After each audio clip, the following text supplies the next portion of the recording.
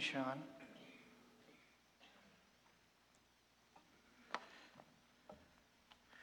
Well, good morning again.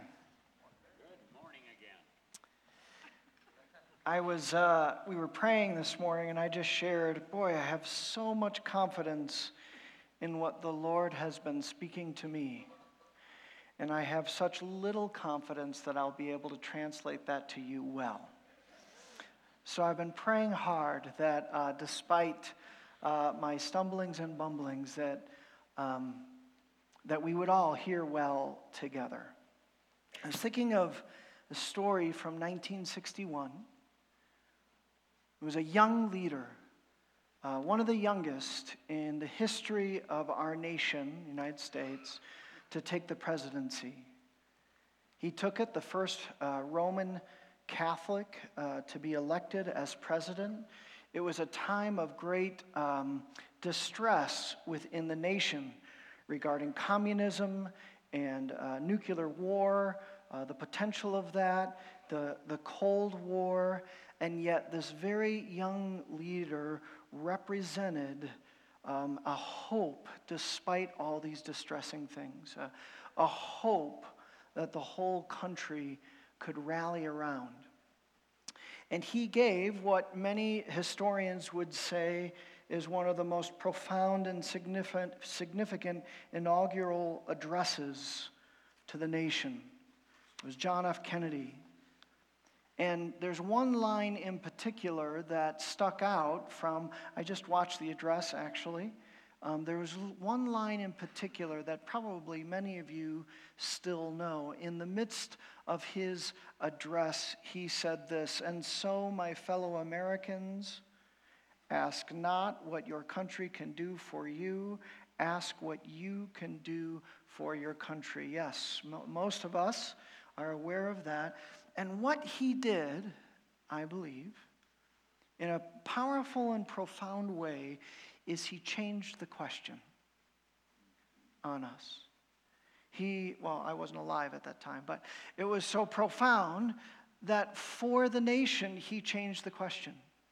The question in which we approach and think about and reflect upon our country, he simply, with that one statement, he changed the question. And if I don't do anything else this morning, if you don't remember anything else from the message, I would like us to change the question.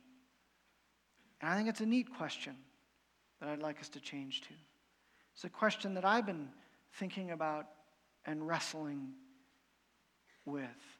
And here's the change, is that many ask the question, what would I want in a church, right? I mean, that's human nature, that we have preferences, and that's not all bad. That's about who we are, and we get to ask those questions. That's okay. In fact, this morning, walking in, there was a few folks talking about their preferences this morning, just as a little gift to me and our services. Again, not all bad, okay? Not all bad. But here's the question that I'd like us to think about over the next 7 years. I started with 21 years. I've negotiated down to 7. What's the kind of church that Jesus wants? Shouldn't we ask that? Shouldn't I be trained as a pastor to ask that? I wasn't. Shouldn't that be a question that holds when we think about the church, when we think about ecclesiology, when we think and wrestle with our preferences and our perspectives? Shouldn't we? I mean, after all, Jesus is the one who came up with the idea of the church. He's the one who established the church in his ministry. He's the one who empowers the church and speaks and reveals what he wants in the church. Wouldn't it be cool? And not cool in an LL Cool J kind of way, but cool in a Jesus kind of way to ask that question, to in a sense, reimagine church and what we're doing here, not from where we've come from, not from what we've experienced necessarily, not from a place of preference, but from a place of Jesus saying, Jesus, what would you want, where you would look down and see the community of faith and the ministries together and take great delight? What would it be like if our church were to put a smile on Jesus' face? Despite our fumblings and our bumblings and our difficulties, even our sin. But he knew that we were going after a different kind of church, a church that he was envisioned, those eternal principles for the church, that he said, yes, do this. I think that when we do that, a lot of the other stuff will slip away. And I balance and I wrestle with my role as the lead pastor, that I in no times want to say we're going there, and there, and it's all about me. That is never my intention. In fact, I wrestle more with the side of saying, I believe wholeheartedly that all of you have the Spirit, that all of you get to hear from the Lord. And yet I do have a role to play, a role that I think is casting vision in the future. And I want to do just a little bit of this. How do we answer that question? And there's been a few things. Well, in fact, I could preach a series, I will someday, on this vision. But just to give us a taste of how I think the Lord is answering that question of, Jesus, what do you want in the church? What do you want for Springs Community Church? And I want to give us just a taste, a compelling taste that will lead us, and then to an invitation, would you build this with me? Would you build this with me? Wherever you're at. Commitment, first time here, I just will lay it out. Long time, wherever you're at in your commitment, I'm asking you if you would build this with me and the staff and the consistory. So I have found some of my answers to that question in a church that is found in the book of Acts. Would you turn with me to Acts chapter 11? And this is a crucial time in the early church where they were being persecuted and a scattering takes place. There was Stephen was martyred for his faith. And we read in Acts chapter 11, we'll start at verse 19. If you have your Bibles, wonderful. There are Bibles located in the seats in front of you if you'd like to find one. And look at that.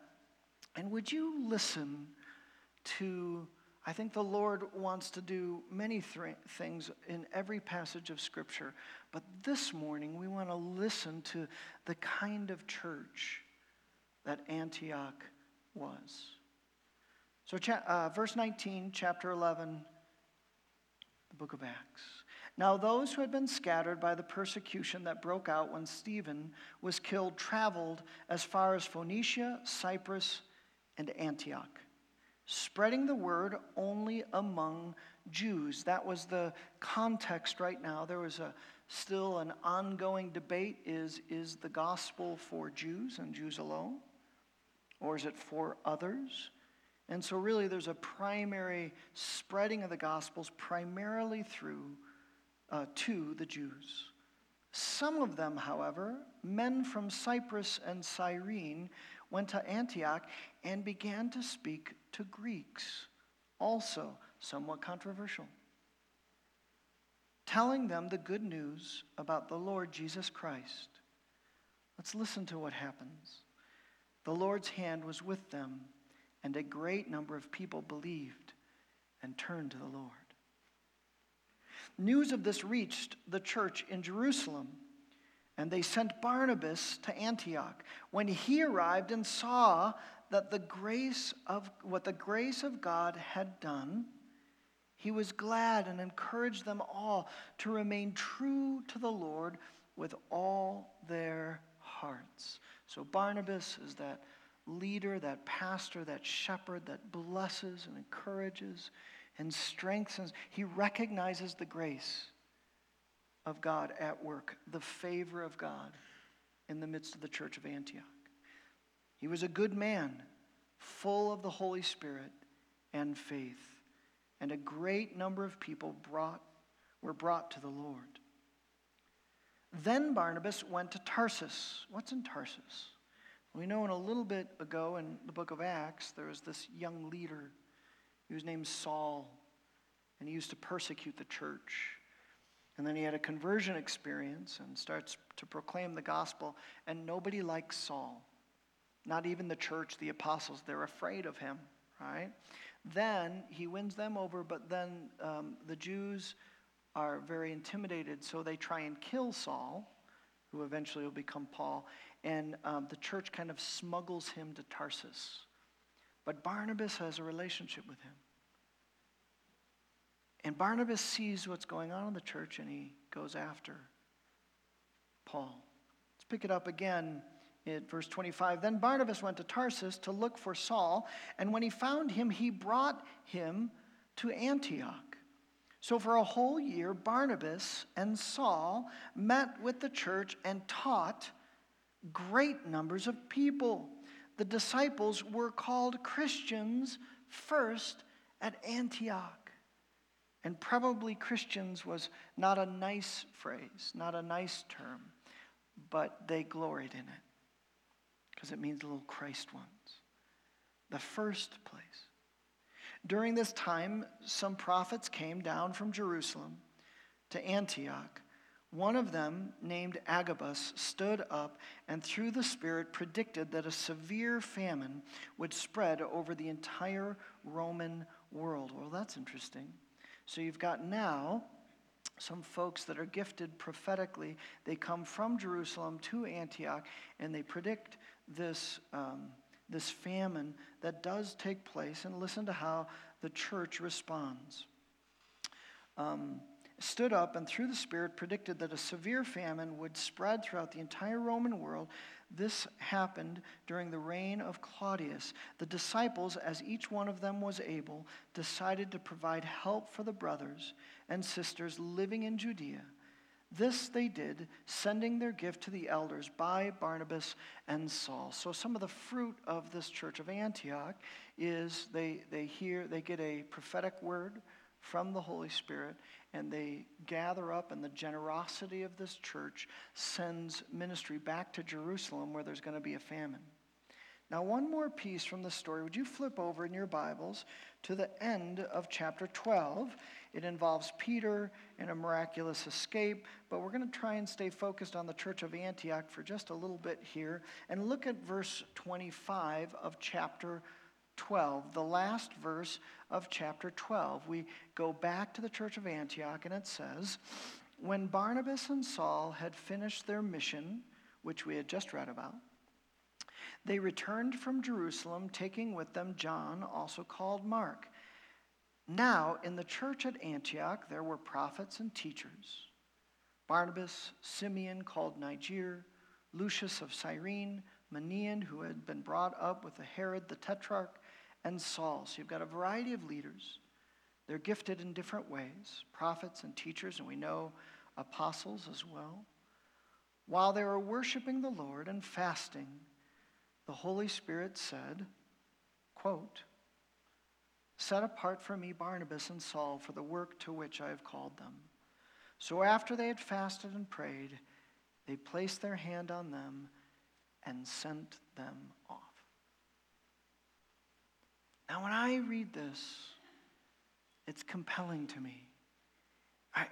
When I go back in my mind to this church that would have happened in Antioch, And I feel that the vibrancy there, the life of Jesus in that place. And that gets me excited, and that creates this longing. And I just have to imagine that Jesus was delighting in that church of Antioch. Would you agree with me? I mean, we see, in fact, Luke talks about twice, usually only done once, but he talks about the favor of the Lord was on them. He talks about that twice and says, yes, God was looking at this church, and he was taking great delight in that. And there were things that were happening that were profound. In fact, I would argue that it became more than a church. It became a ministry center of these ministries flowing in and from the church, that it became not just a local church of Antioch, as we'll see, it became a kingdom hub. It became an ascending church. It had a vision of something more that was compelling.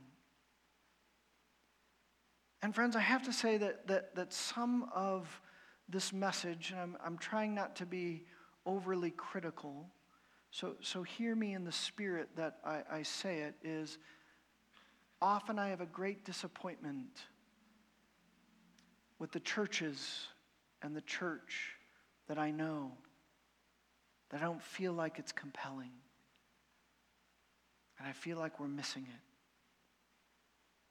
And there's I hope it's a righteous dissatisfaction that stirs within me on an ongoing basis.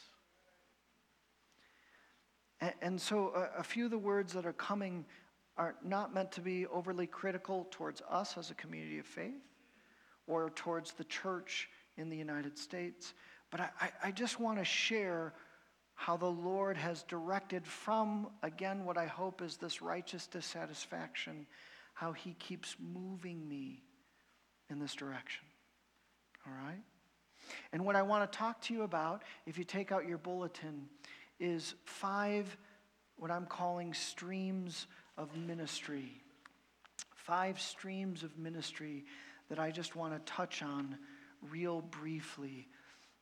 And the first stream of ministry is that Antioch was a church that had this vibrant teaching of the kingdom of God and its king. So in a beautiful moment in the life of Antioch is Barnabas the leader. He recognizes the favor of God, the blessing of God, and he says, you know what, I think I know someone who would be really compelling to come and teach into the good news of the gospel. And so he goes, and without knowing that Paul would eventually write 2/3 of the epistles of the New Testament, not knowing that Paul would be the most compelling teacher in the history of the church, he goes and he brings him. And so for a full year, Paul is sharing with Barnabas what God is. He's forming and shaping our understanding of God and the kingdom of God and all who we are and Jesus and us and you and I in our role. Now, Luke doesn't give us specifics about what Paul and Barnabas taught, but I'm going to take some guesses, okay? One, I'm going to guess that what they taught was pretty close to what Jesus taught. Okay, early church, Jesus. What was Jesus' big idea?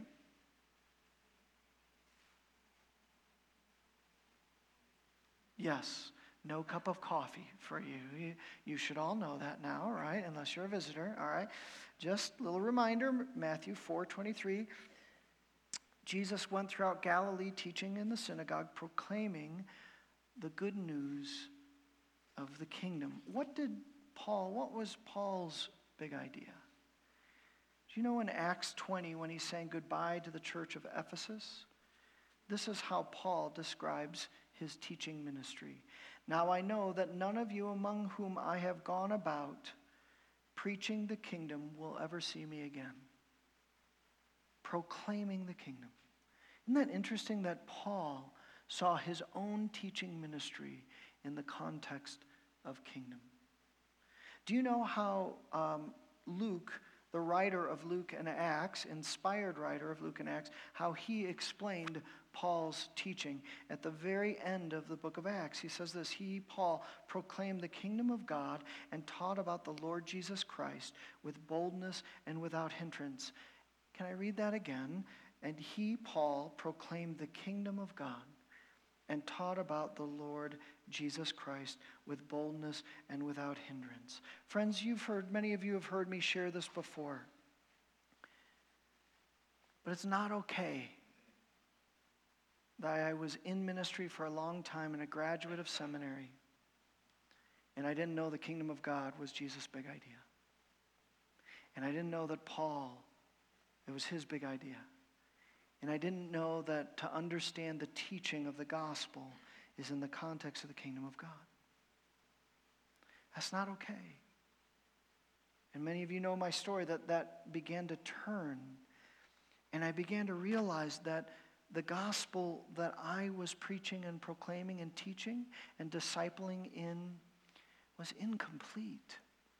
It's not that it was wrong or a different gospel, but it lacked this idea that Jesus came offering this vibrant, intimate, different kind of life for us in the here and now and the restoration of all things. And I said, I long to have a teaching ministry that reflects Jesus' message of a life that he died for us so that we could live. Paul's message of the restoration of all things, of a life that we could step into in the here and now. Yes, is there complexity? A little bit. Our job is to understand and wrestle and let it sink in and then communicate it to this broken world. I believe that's what Antioch was doing, that there was this vibrant kingdom teaching and about Jesus Christ, and they were celebrating, and God was pouring out his favor, and their lives were being transformed, and they weren't even doing, we don't even know about the details of their evangelism. People were just going, wow. And they were coming to the church from that teaching ministry. And I believe wholeheartedly that Jesus wants that teaching ministry to flow at Springs Community Church. Just the story of a woman who is a part of our community of faith. I'll call her Rose. And she had come, and she was from a place of brokenness.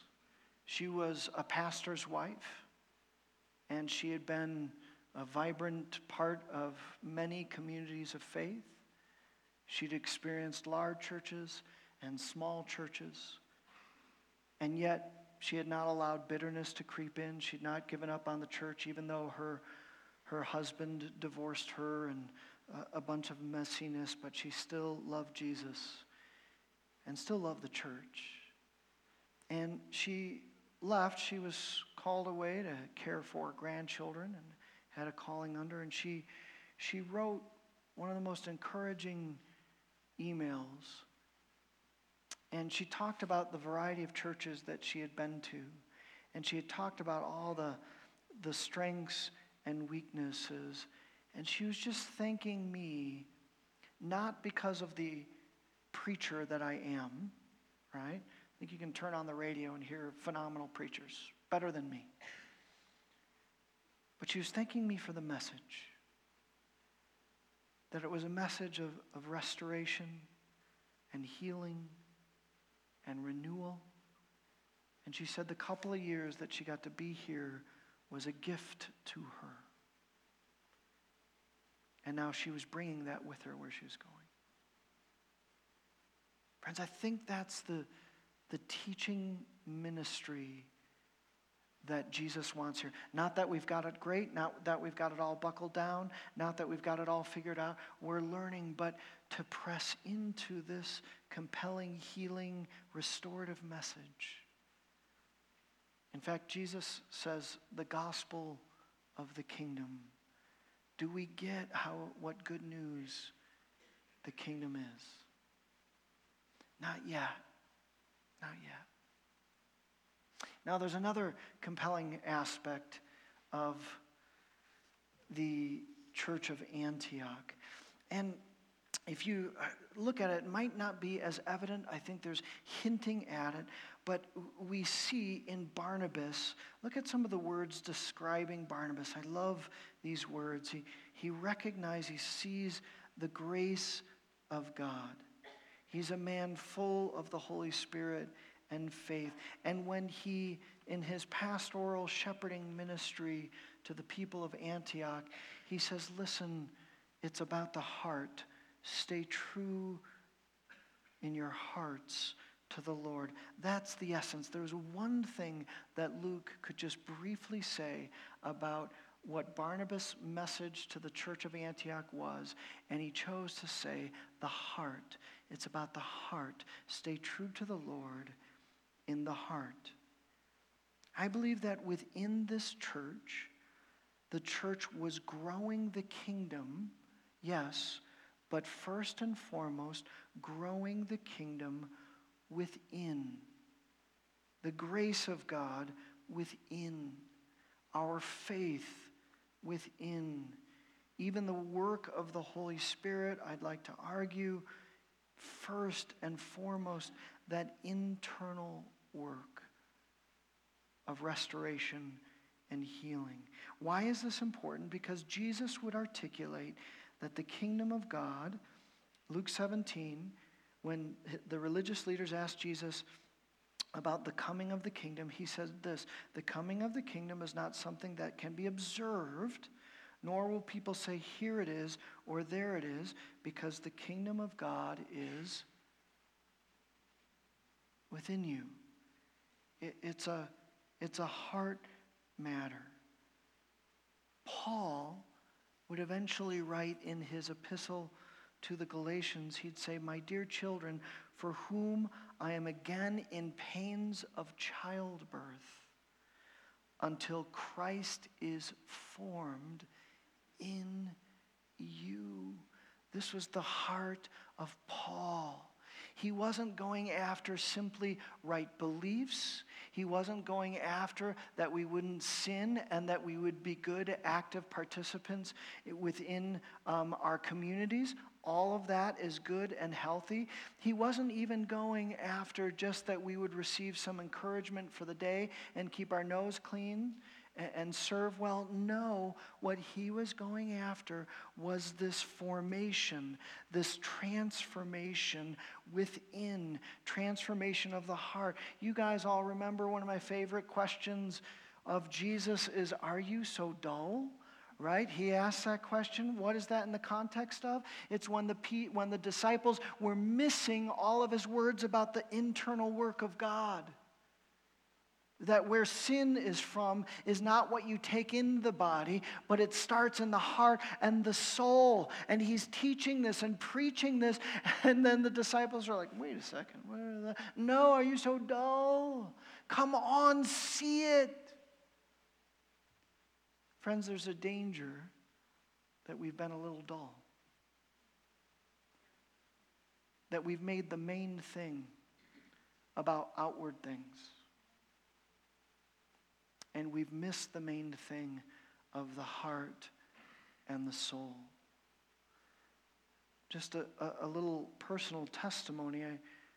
I feel like in the last year, for me personally, I've been thinking of the Star Trek phrase, and I'm not a Trekkie. Yeah, this is unusual. It's usually from Star Wars, but you know how Star Trek, I don't even know the phrase, it just popped in there, but taking the new frontier of space, right? There's a sense that this globe has been, everybody has seen all the places, even Antarctica, we've explored all that. There's no places left to explore, so space has got to be it. Guess what is the unexplored frontier?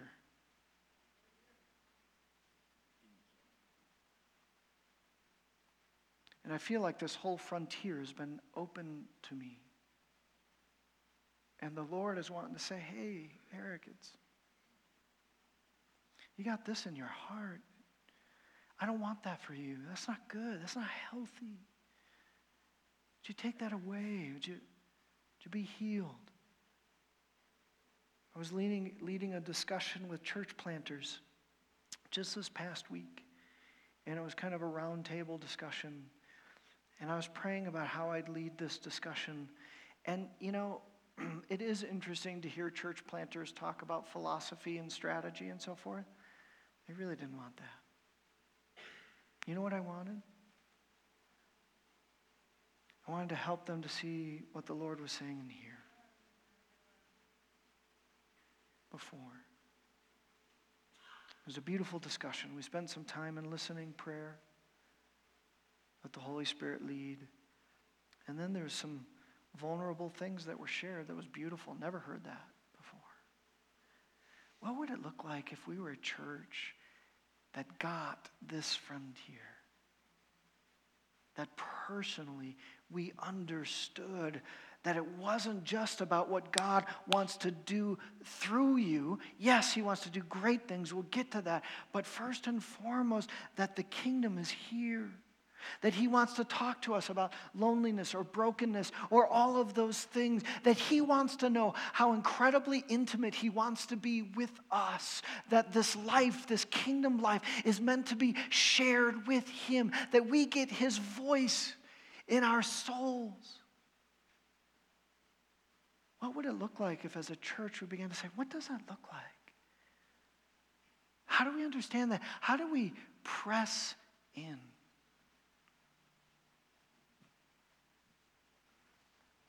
I'm so going to run out of time. Number 3. The next one is, did you notice a lot of the evangelism that was taking place? And Antioch was a church that was graciously sharing the kingdom of God.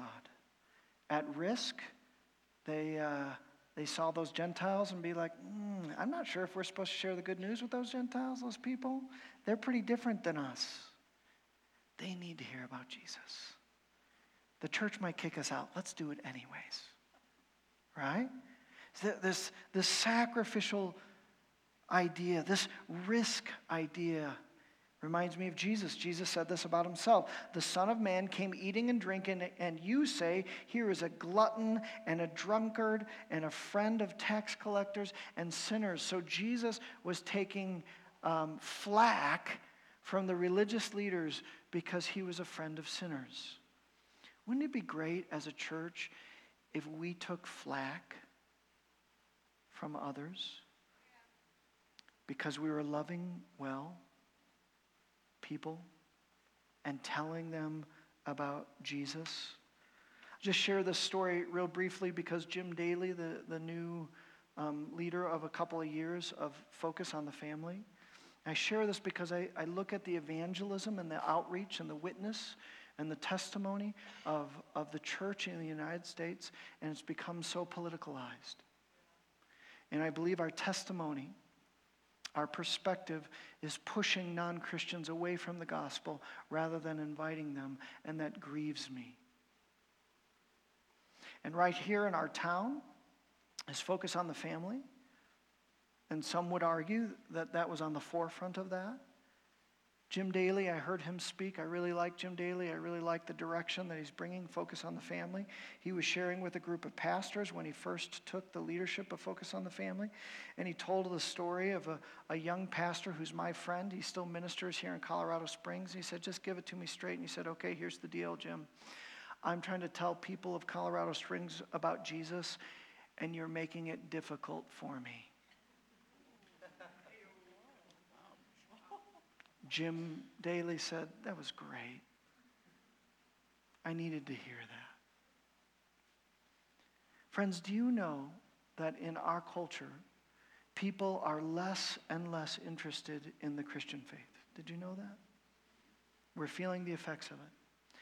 Did you know that what studies show is that people are still interested in Jesus? The person of Jesus. That great? What would it look like and I have plans. If we became a church that simply sacrificially were a friend of sinners, at risk of others throwing flack our way, and we told them about Jesus. And we talked about Jesus, and we weren't condemnational. And we said, no, what you believe wrongly about Jesus, this is who, but gave space for the Holy Spirit to work on their hearts. I believe that God will do great things as we do that in the Spirit of Jesus. Amen? We're going to go a little bit longer. I know that's a huge shock to everyone here. 2 more points. One, did you catch that the church had some different kind of leaders in it? A prophet named Agabus? What? Did you get how the church was committed to praying and listening, fasting and listening? And it's at that moment that we see pastors and teachers and then prophets, probably evangelists, shepherds. And they weren't focused on best business practices. They also weren't focused on growth principles of the church. Those aren't bad things in and of themselves, okay? But what was their focus? They were listening. Revelation. The voice of the Spirit was speaking into them. I wonder if when they prayed and fasted, what they prayed. We don't get a whole lot. I'm just going to guess that it meant something when Jesus said, pray like this. And they prayed the kingdom of God. And they prayed it together. They prayed it individually. They prayed, our Father who art in heaven, hallowed be thy name, thy kingdom come. Lord, what does it look like for your kingdom to come in our context? How do we join with you in that? Would you lead us to pray? How incredible would it be? I love the translators were forced to put quotes around the Holy Spirit's words. Would it be incredible to have a church that puts quotes around the Holy Spirit's words? And friends, there's a sadness in me when I read about a prophet and know that many of our churches would have no idea what to do with prophetic ministry. There's also a sadness in me that some churches that talk a lot about prophetic ministry, they do it in an unhealthy and an unhelpful way. And we're left with two sides, and I think the enemy is having a field day. What would it look like to be a church that was mindful of both sides and said, no, we want to do it Jesus' way. We want to give delight to Jesus as we listen and we pray and we're empowered by the Spirit in what he's doing. I'm going to have to skip a few other things and just say this. The last one is the spreading of the kingdom. And there is a map that I wanted to show you. And it's hard to see. Sorry about that. Work on that. But you see that arrow up there? Do you know what that arrow is pointing to? Any guesses? Antioch. The church of Antioch. Where did Paul was he released from his missionary journeys from? Antioch. Where did Paul return from his missionary journeys? Antioch. The church started not to be just a church, not just a ministry center, but a hub of ministry where the kingdom of God and these 5 streams of ministry were flowing from the church of Antioch. More on that later. So what would it look like if for the next 7 years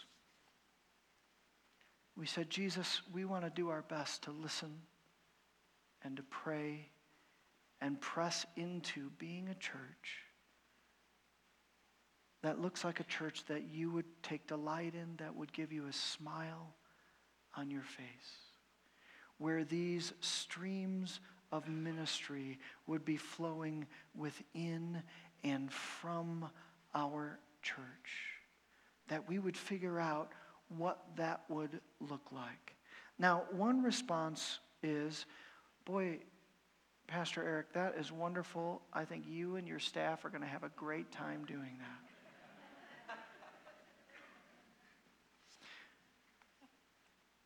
I've overlaid this passage with Ephesians 4:11 and 12. And can we read this together? So Christ himself, just read it in your, because I'm going to add to it. So, sorry, my bad. So Christ himself gave some to be the apostles. What were they doing? They were spreading the kingdom. Some to be prophets. What were prophets doing? They were praying the kingdom.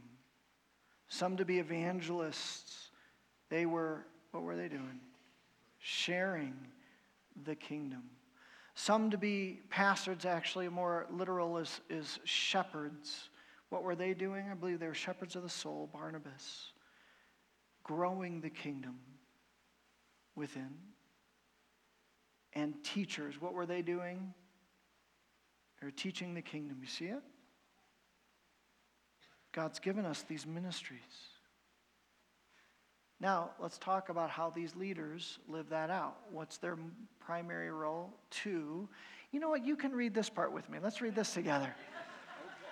2, equip his people for works of service so that the body of Christ may be built up. Who is his people? Yeah.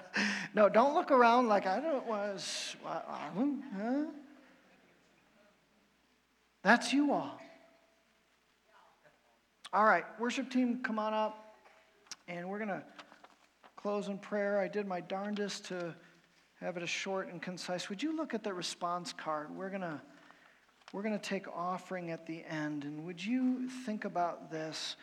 And would you respond in the first way the Lord links you to that? Some of you might be saying, boy, I'm relatively new, or I've never really jumped in with both sides. I want to know more about this vision of kingdom life. And so the Kingdom Partners would be a great place for you to jump in. I want to also encourage you, if you don't know in the unique ways that God has gifted you, do you know that you have a gift? At least one, probably several. And he wants you to use those gifts in the body of Christ to advance his kingdom. If you are not using your gifts in the body of Christ, we're missing your gifts. We need your gifts. We can't do this just as leaders. Kingdom Partners, we will help you discover what your gifts are. Kingdom Life Groups, that's a place where we're learning this kingdom message, this kingdom ministry, and this kingdom mission. And we get to ask questions and we get to wrestle. If you'd like to be in a group, I'd encourage you, would you check that box? Leadership development, Sean talked about that. That's a deeper level where we are discipling in a deep way these 5 streams of ministry. And then the final box is this. If there's one stream that you're like, yes, I don't know, but God has me for that stream, sign me up. Don't know what it is. You can mark that box, and with your name on it, someone will follow up and talk to you a little bit of the greater details. Friends, I'm asking you, would you build this church with me? Would you build this ministry center with me? Would you build this kingdom hub? I know there are barriers for many of us. In the heart and in our lives, would you push through those barriers and go after this reimagined church that would give delight to Jesus?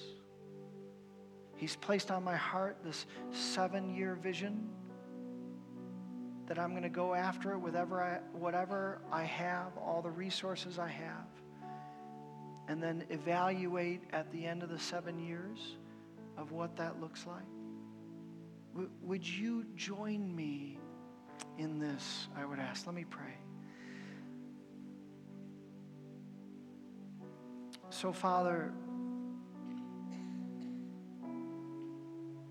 so confident in what you're saying, not confident in how I've said it.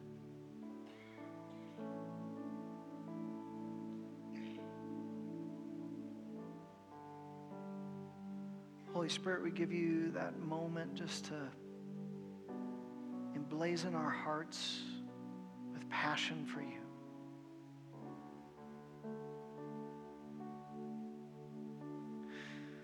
But I know that each and every person wants to be used by you. So would you direct us, Holy Spirit? We come back to that prayer. Would you direct us? Not just in our marriages and our relationships and our professional lives. Would you direct us in our engagement of your body, the church that you created? In the name of the Father and the Son and the Holy Spirit, we pray.